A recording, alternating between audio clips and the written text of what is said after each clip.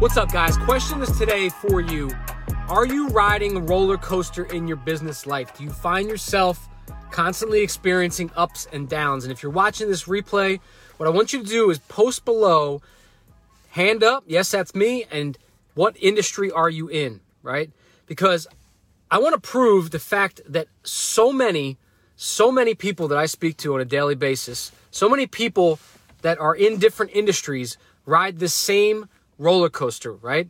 They're hot, they're cold, and I want to talk about specifically why this happens to a lot of folks, right? Why this happens to different people in all different industries, right? Number one is most of the time we are type A visionaries, ideas a mile a minute, right? We're in the shower and we come up with a new creative idea that our team should implement right away because it's going to be life-changing when this thing happens, right? Or we're driving and we come up with an idea, or some of you like to roll over in the middle of the night. I don't know how you do this. Roll over in the middle of the night and take notes. What's up, Henry? Take notes about new ideas and new creative things that come. And guys, what I'm here to tell you is that boredom, yes, boredom will create more consistency for you than any of these new ideas. See, what happens is if you're a self-employed entrepreneur, you're a business owner, then there is a 99% chance that you work for a psychopath. And what I mean by that is we are constantly sabotaging our own shit. We're constantly coming up with new, better, bright, faster, smarter, cleaner ideas, but we don't know how to have that conversation with the people we delegate to consider what's going on in their bandwidth, what's going on in their space, right? So what happens with a lot of entrepreneurs is they're in the shower, they come up with this great idea, and instead of taking time to think about what it's going to do to their business, right? They jump out of the shower and they're like, oh shit, I got to text these 5 people. I got this new idea. I know we buy houses, but I think we should start buying apartment buildings. All right, I'm going to stop everything. I'm going to tell my guys what to do, and we're going to blow it up, right? And what you do is inadvertently, you blow it up, right? You had a good thing going. You were making some consistent rev.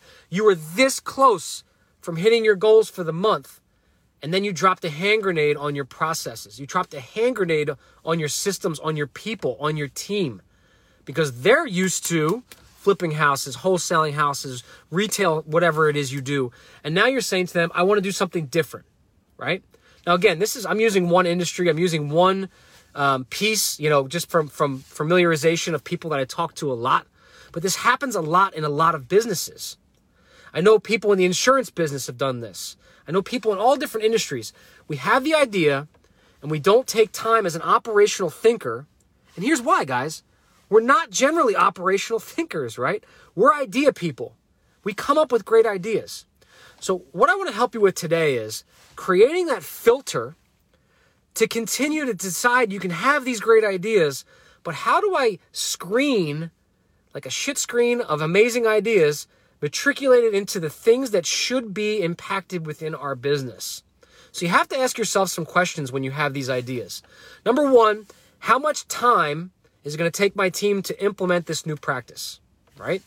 Number two, how much bandwidth, how many people, how many employees does it take to create this new thing, whatever it takes, right? Because these are, by the way, the questions, folks, and you can rewatch this and take notes on this.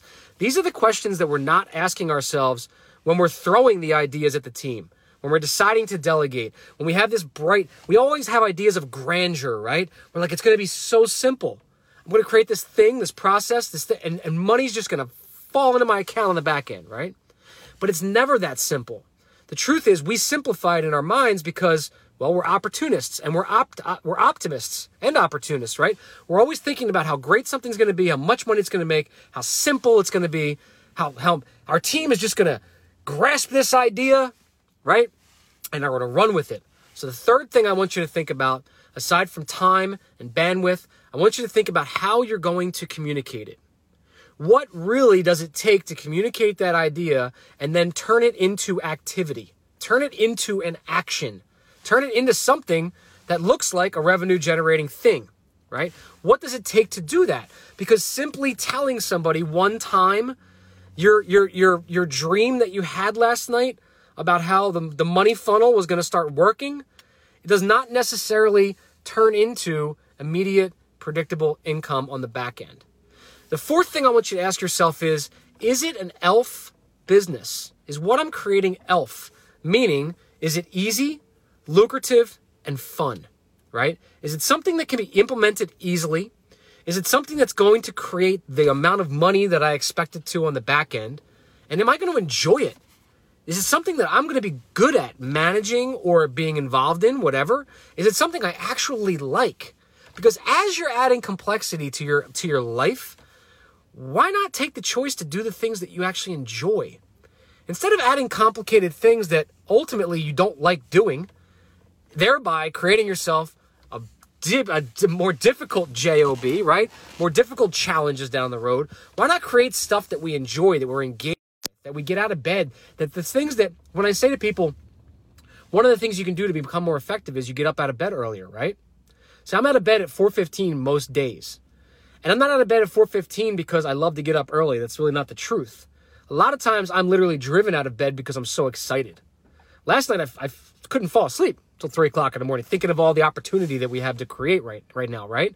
So sometimes getting out of bed early is actually, a result of loving what you do. You can't lay in bed because you're thinking of all the opportunity you have to accomplish that next day.